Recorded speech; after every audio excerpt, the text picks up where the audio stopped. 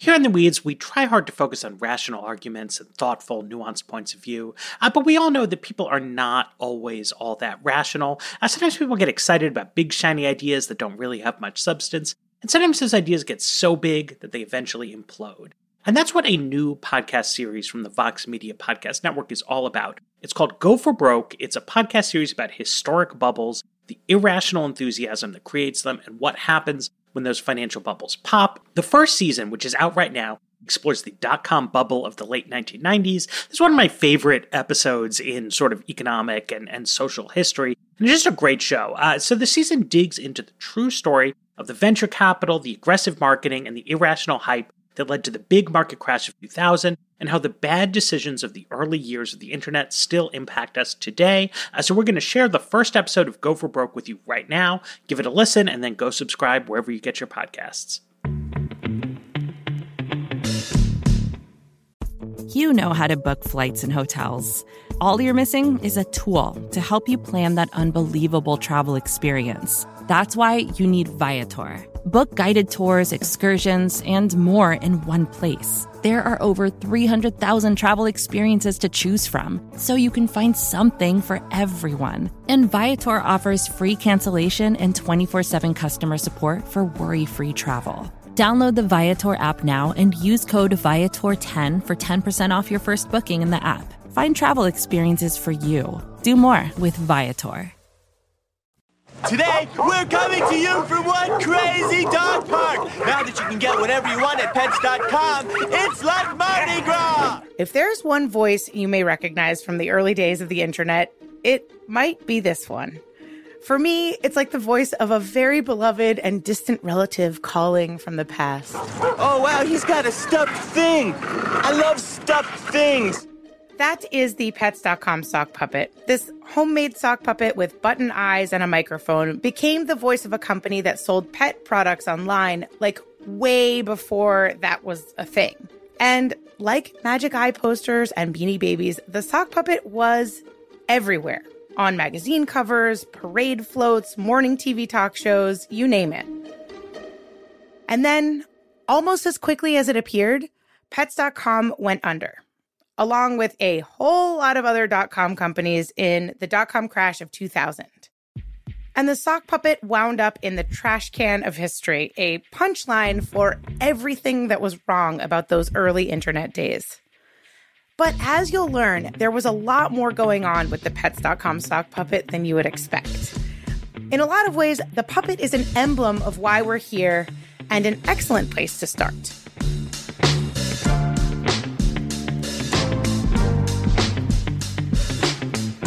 Hello and welcome to Go for Broke. I'm Julia Furlan.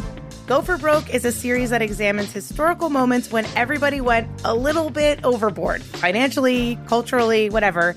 They bet real big, and then it didn't go so well. This season, I invite you to lace up your Doc Martens and tell your mom to get off the phone so you can log on, because we're talking about the .com bubble of 2000, a time when the promise and excitement of the internet led to some really wild investments that eventually cost the stock market almost $2 trillion. It's a story about idealism and money that is also the foundation of the internet and the tech industry we know today. And we're starting the series with Pets.com because if you're going to be a super flop, like a total and complete failure, you got to get real big first. And that is what Pets.com did. It's 1999, and the internet is poised to change how people shop, how they plan their travel, how they socialize. Everything feels like it's about to change. And all of this means new jobs and a whole new economy. Used to be, you either had a blue-collar job or a white-collar job. But nowadays, some of the highest-paying jobs don't require a collar at all. The IT revolution will create over 1 million new jobs in the next year. And tech skills can help you get everything. Suddenly, every single industry is like, oh shit, you mean instead of just selling stuff to the people we've always been selling to, we can access anyone with an internet connection? Booyah. Editorial note, they may have in fact actually said booyah. Millions of dollars were pouring into Silicon Valley companies that were trying to strike gold on the internet. And that meant hundreds of thousands of people were moving west to work in tech, banking on the promise of the dot-com boom. People like Oscar Yuan, who was a couple years out of Stanford and excited to work at a fast-paced startup. Back in 1999 and 2000, I was an assistant marketing manager at Pets.com. So I was in the first 20, 30 employees, and we were there till the very, very end. Oscar and the marketing team were at the beating heart of Pets.com, because when you have a new company and you only exist online, the first step is letting people know you actually exist. So this was a time where the way that you built your business was by advertising and by building brand awareness, by creating as much buzz and excitement about your business as you could. Deborah Aho Williamson was one of the founding editors of a magazine called The Industry Standard. It was based in the Bay Area, and it was designed to be the news magazine of what was being called the internet economy. The most important thing, again, for all of these .com businesses was to build their brand name. The belief back then was that if you had a strong brand name, strong brand recognition, if people knew about your product or your service or your website, then eventually the revenues would come. But you had to build that brand awareness first. And the more brand awareness you had, the more investors were interested in possibly investing in your company, whether as a venture business or in the public markets. And so the cycle began. But it all really started with the marketing and the public awareness of the company. Using marketing was one of the ways that these companies were going to beat out the competition. And we knew we were defining an industry as e-commerce became a thing. None of us knew where exactly it was headed. But there was this really powerful energy that kind of drew me to it. But the energy that drew Oscar to Pets.com was also drawing a lot of other people to the online pet business. By the time Oscar joined, there were already at least 4 other online pet stores trying to be the main place where people bought their cat food and their dog sweaters. Why were there so many companies trying to sell us pet food online? If there's one thing that was true in 1999 and is still true today, people love their pets. We're talking iguana food and cat birthday cards and hamster obstacle courses and snake furniture. The U.S. market for the pet industry was $23 billion in 1999. The pet market was bigger than books, bigger than toys. And on top of all that, this was also the point when it started being more common for people to have a computer at home. In 1990, it was actually pretty rare, like 15% of households. But by the end of the decade, there was a computer in more than a third of U.S. homes. Given the massive pet market and the potential for people to change the way they shopped, why wouldn't you get in on the ground floor? So Pets.com wasn't alone. I think we all knew that the market couldn't support 3 pet websites. What everyone understood at the Pets.com office was that the company needed to be a category killer, the one brand that dominates the market. And that idea drove the company's strategy. So the objective was to be the last man standing, right? And so the last man standing is the one that has the most traffic, the most revenue, the most unique visitors. Like they had all of these metrics that you had to kind of push towards, I think, which is what drove kind of all the ambition that we had.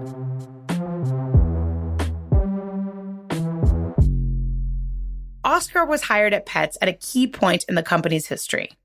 It had started as a sort of DIY endeavor by an early internet entrepreneur named Greg McLemore, who had the unusual foresight to buy the URL Pets.com.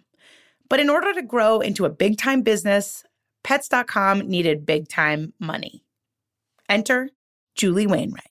I was top of my class in high school. I graduated high up at Purdue.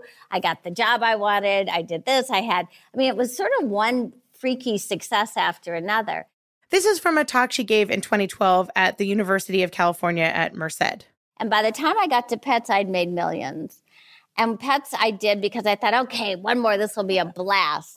Julie was kind of a celebrity CEO, and hiring her meant that investors would be interested in taking Pets from Greg's home in Pasadena into the big leagues. So Greg stepped back from the day-to-day and focused on being a board member, and Julie ran the show. Within her first month as CEO, Julie secured a very important investment from a little company you may know called Amazon, and another from a venture capital firm to the tune of $10 million. Julie wanted Pets to be the household name for pet supplies in the same way that Amazon was the go-to for books at that time. This is what she told Bloomberg News in 2011. Honestly, if there wouldn't have been an Amazon, there wouldn't have been any e-commerce companies. So to me, they were the proof point that, in fact, consumers would transact. Right. So really, they were the groundbreakers. Julie knew that one of the best bets she could make to beat the competition was with a marketing campaign that made sure people knew about Pets.com.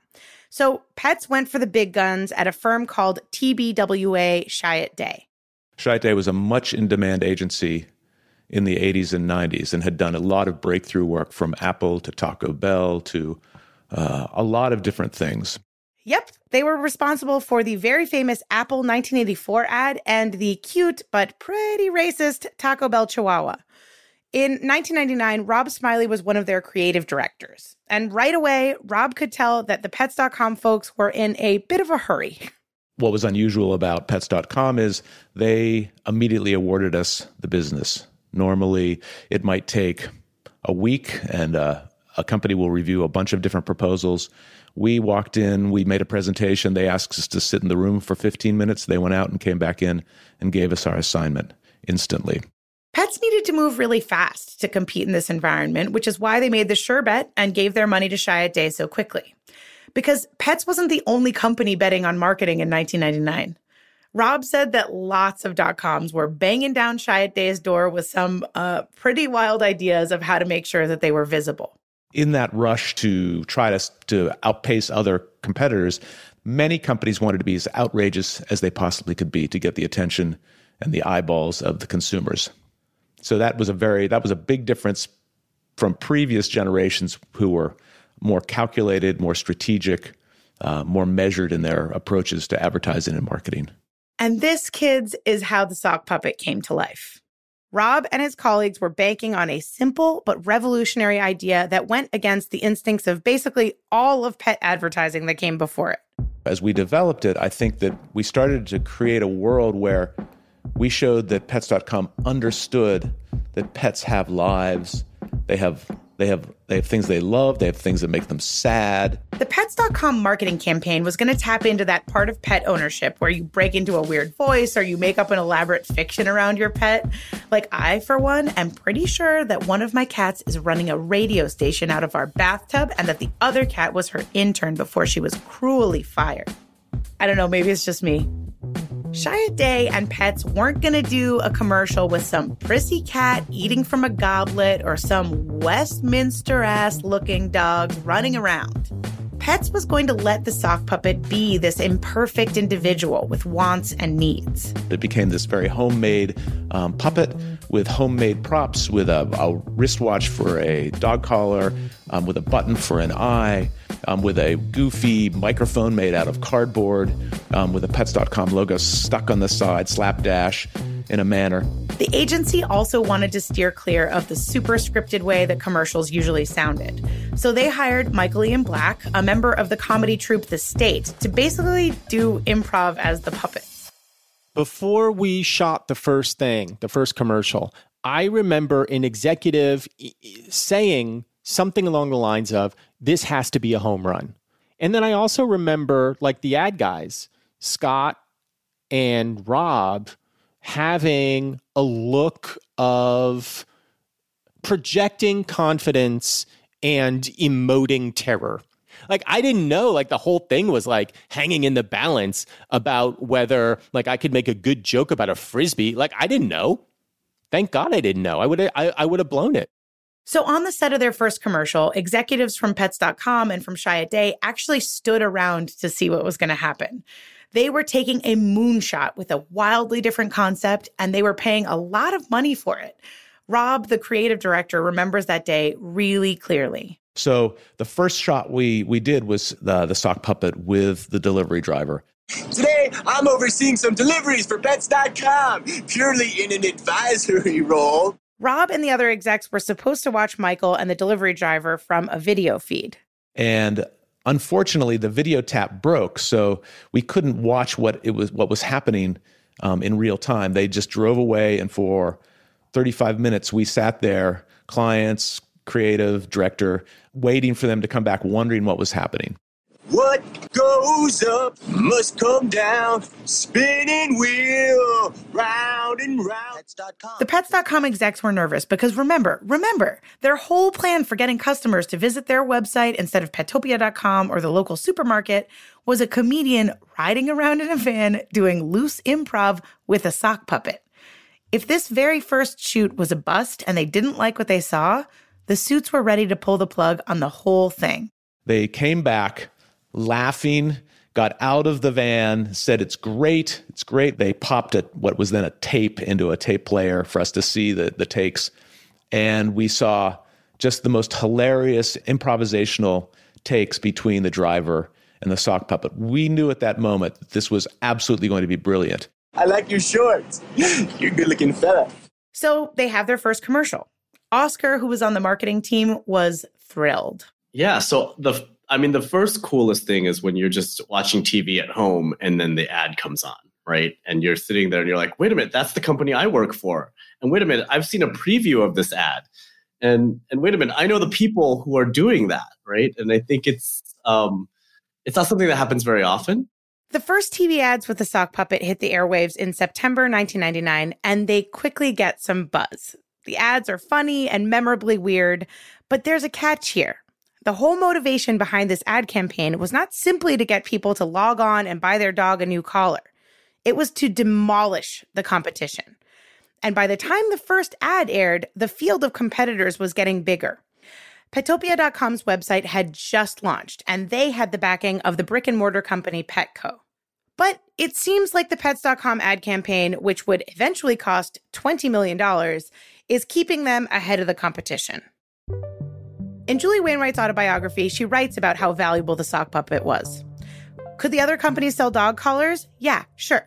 But did they have the cutest little rascal in all of puppeteering sitting on the end of Michael Ian Black's arm?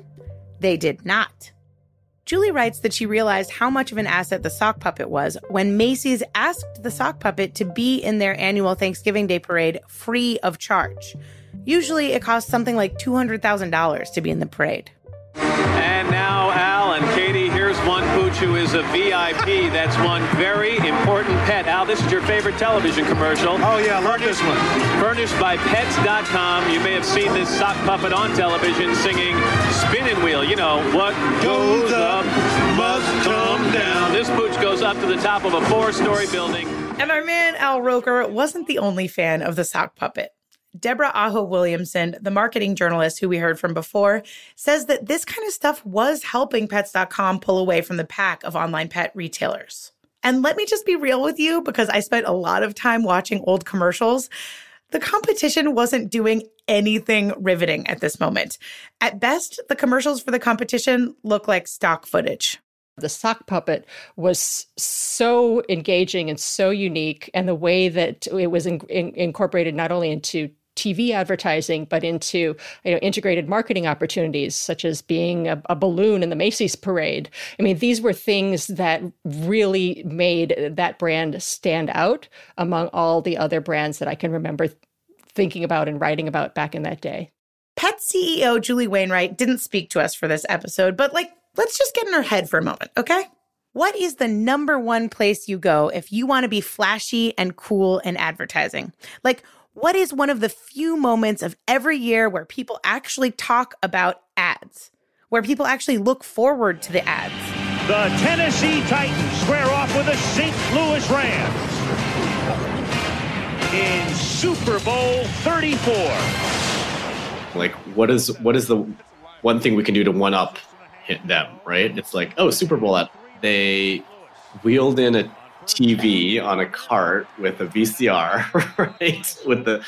And then they played the first few cuts of the commercial, and we all loved it. And then the next thing you know is you see it on TV in the Super Bowl ad. So on January 30th, 2000, the day of the game, 88.5 million people are glued to their TVs. And in between watching Kurt Warner lead the Rams to victory, that massive audience sees this. The commercial opens with a dog looking really sad while its owner drives away. Okay, Dino, I gotta go to a lot of stores to get what you like. So remember how the whole idea behind Pets.com was that pets have lives and feelings and everything? The Super Bowl ad was all about that. A spotlight comes on and the Pets.com sock puppet appears singing If You Leave Me Now by the band Chicago. One of the folks we spoke to from Chiat Day told us that the band had never given permission for the song to be used in a commercial before. But their lead singer, Peter Cetera, just loved that damn puppet. Ooh, no, baby, please don't go.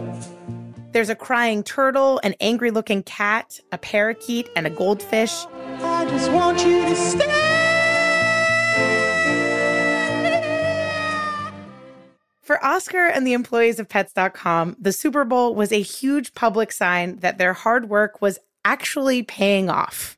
I started in May, and in May, it was just starting. By November, we were in the Macy's Thanksgiving Day Parade, right? By January, we were in the Super Bowl. So just to be clear, in under 8 months, Pets.com went from barely existing to one of the biggest stages in the world.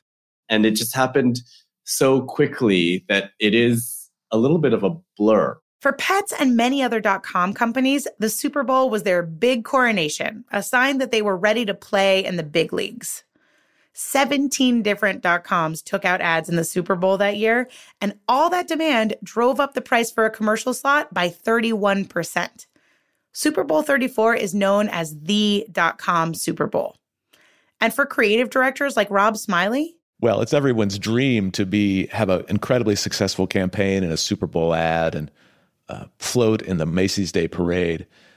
You dream those things, but you don't know if they'll really happen. For most people, it is a once-in-a-lifetime moment.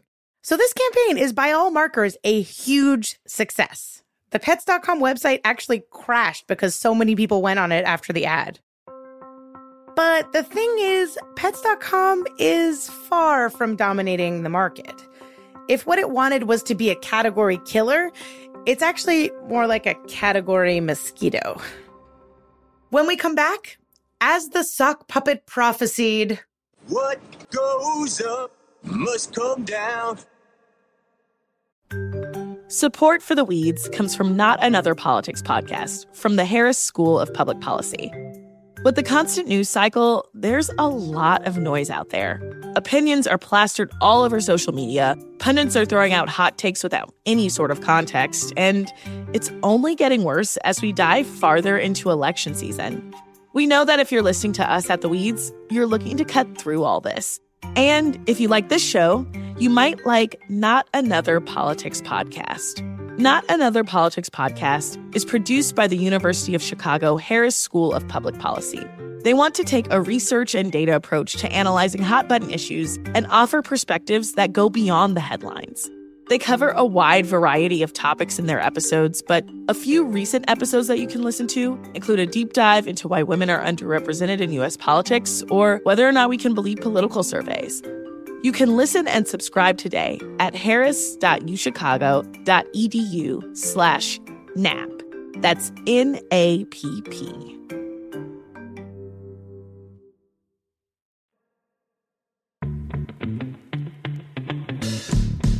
Hi, I'm Julia Furlan, and this is Go for Broke. In this episode, we're telling the story of Pets.com and its battle to establish a successful e-commerce company at a time when buying things online still felt kind of like science fiction. And the fate of Pets.com sat squarely on the small, stuffed shoulders of the sock puppet.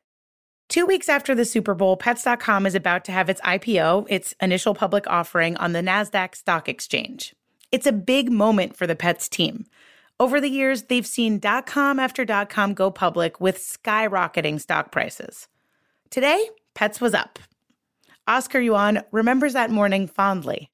It was early because obviously the market opens in New York and we were in San Francisco.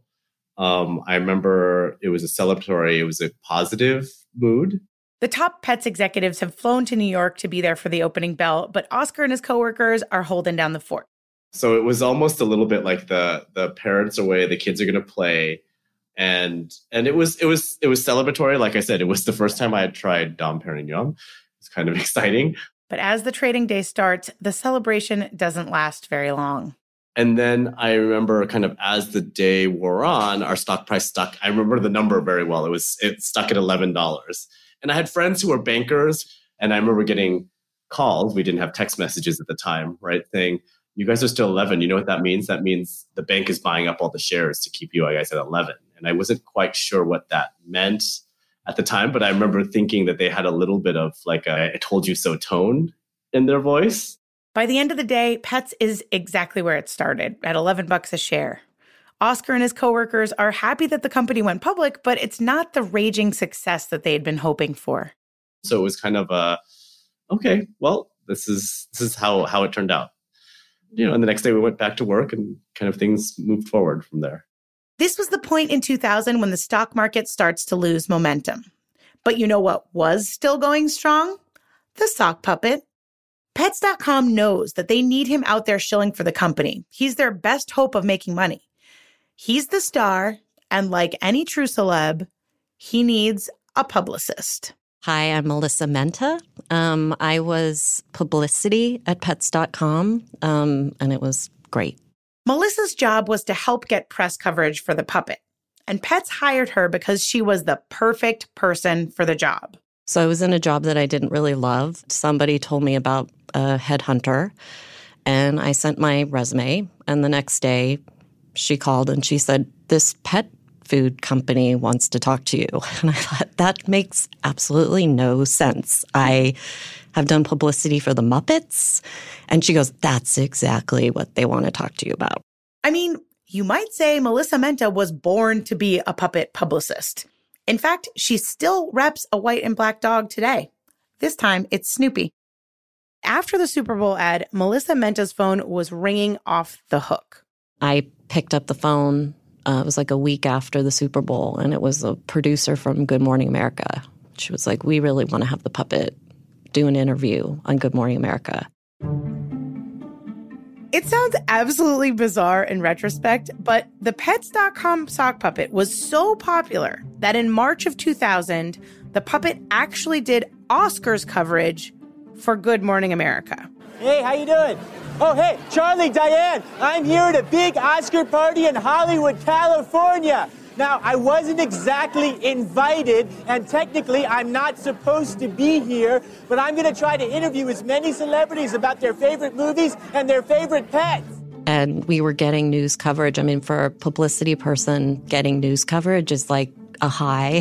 So, I would get these really great hits, and I would just go home and feel excited about that I was succeeding at my job. The sock puppet is everywhere.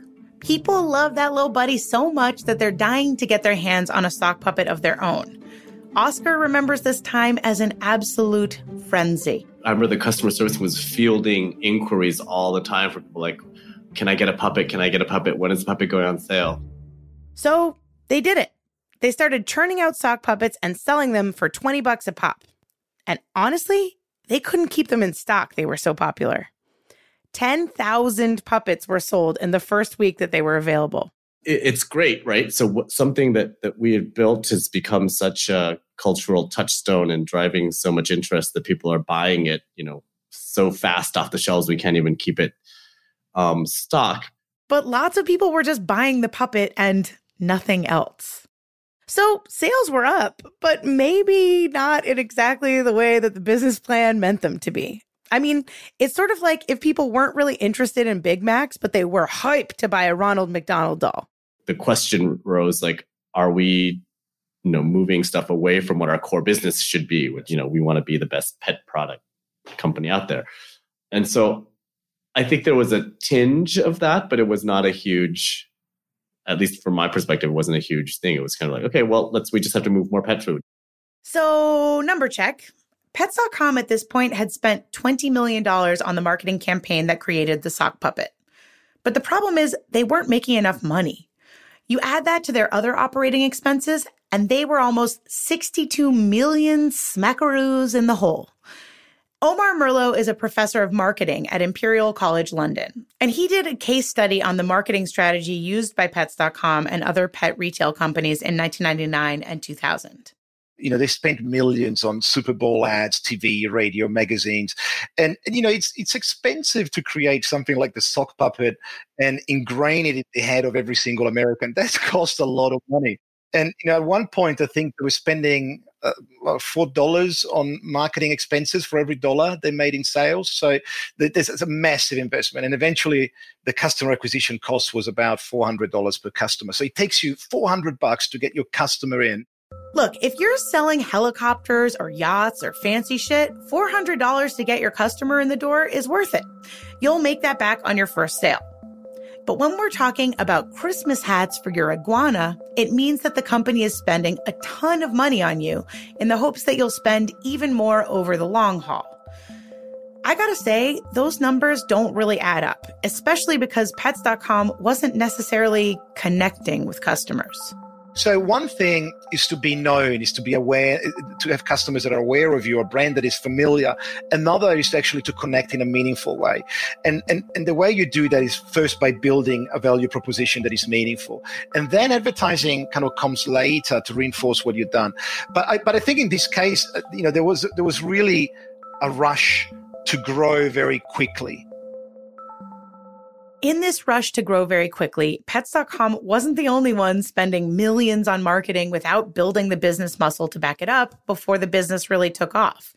You had companies like HotJobs.com, Computer.com, LastMinuteTravel.com that all bought Super Bowl ads in 2000. Everybody wanted to make a big splash. I mean, we were told about this one company that had a big marketing idea to build a smiley face emoji that you could see from space. That's it. That was their entire idea. Omar remembers another .com company with a marketing campaign that went too far. I think it was called Outpost.com. And they had this terrible advertisement where they had this guy shooting gerbils out of a cannon. It was just the worst ad. And, everyone knew them, and they became very popular because of this ad, but for all the wrong reasons. People remember the advertisement, remember the brand, possibly in a negative way because the ad was so foul. But nobody even knew what it is that they were selling, what it is that they stood for. Omar says Pets spent so much money building up the puppet, but they weren't offering customers anything different. Even if you loved the sock puppet, it didn't mean that you were going to be a loyal customer. We spoke to so many people who actually owned a sock puppet but never purchased anything regularly from Pets.com. And what Pets.com was offering wasn't that enticing, even to the sock puppet himself, Michael Ian Black. I didn't use Pets.com. You didn't? I had a dog. I adored. Did I ever buy dog food from Pets.com for that dog? Nope. It never even entered my consciousness that I would do such a thing. Even though you were selling the puppet, even though you were the central figure of the marketing campaign? I know, it's stupid, right? But I didn't know anybody who used the service. That feeling where you're like, Yeah, like this could all come crashing down fairly quickly. That was definitely the feeling that I was getting.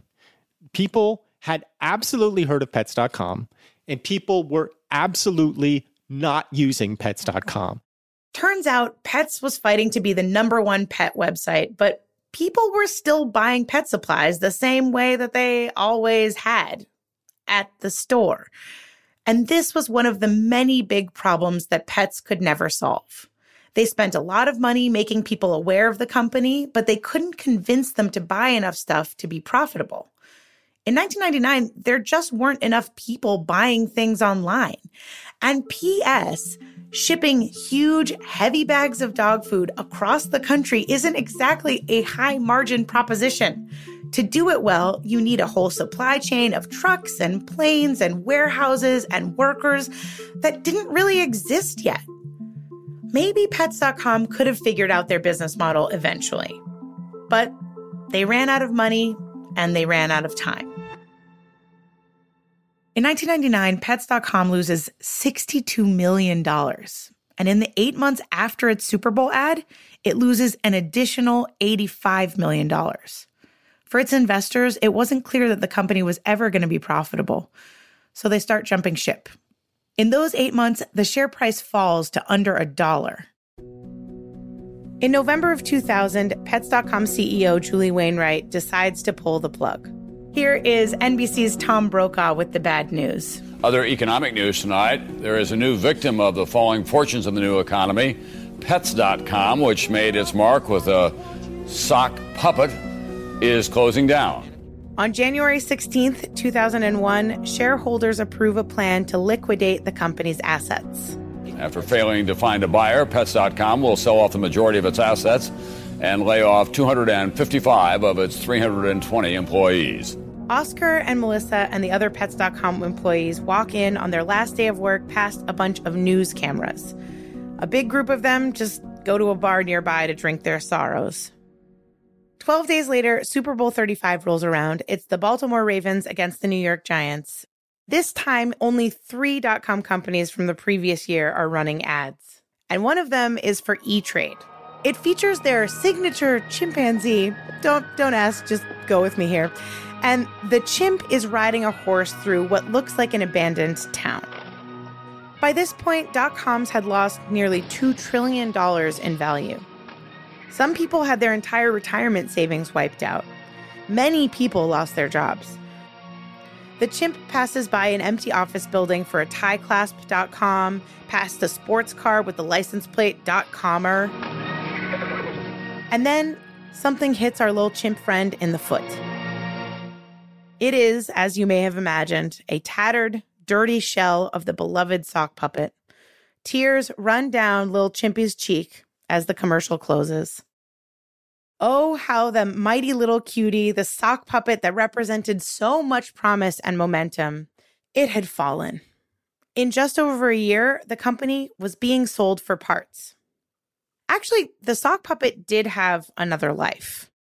Can't get car financing? Then call 1-800-BAR-NONE. The puppet ended up shilling low-budget car insurance, without Michael Ian Black, though.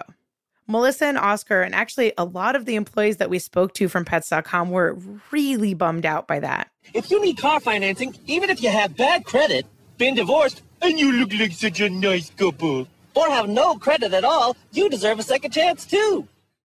It was so depressing to see that ad. I remember, like, that's the physical sock with the button eyes and the microphone. I get it, but it wasn't us. And I think that's what was really sad, right? I don't think there was the whole energy and the people behind it and committing to building something. They were just using it, without any of the history behind it. Who says pets can't drive? Ugh, I know, it's bad. To the extent that you can be heartbroken by a sock puppet, I kind of am. This season on Go for Broke, we're going to bring you some heartbreaks and big wins. We're going to make it so that the .com bubble isn't just this footnote in history. We're going to examine the forces that created the bubble and what caused it to pop. And we're going to figure out how the early internet changed the world that we live in today, right now. Next episode, we're going back in time to 1995, the start of the .com bubble. It's the moment when money transforms the nerdy, idealistic early internet. It was wild. We're running in and out of the fountain in front of the old Netscape on Middlefield Road, and drinking champagne out of bottles, and there's balloons everywhere. We're going to see what convinced so many people in the early 90s to chase their internet dreams, only to lose it all.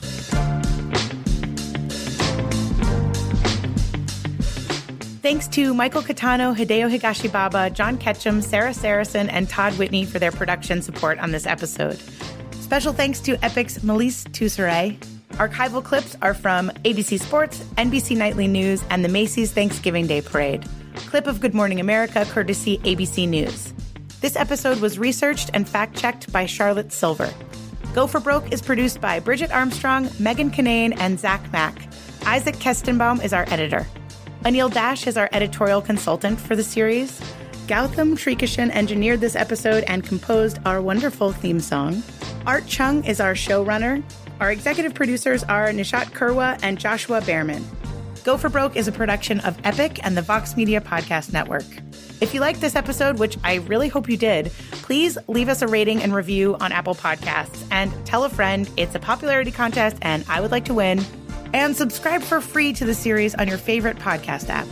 I'm Julia Furlan, and I guess my tagline is Booyah. Booyah.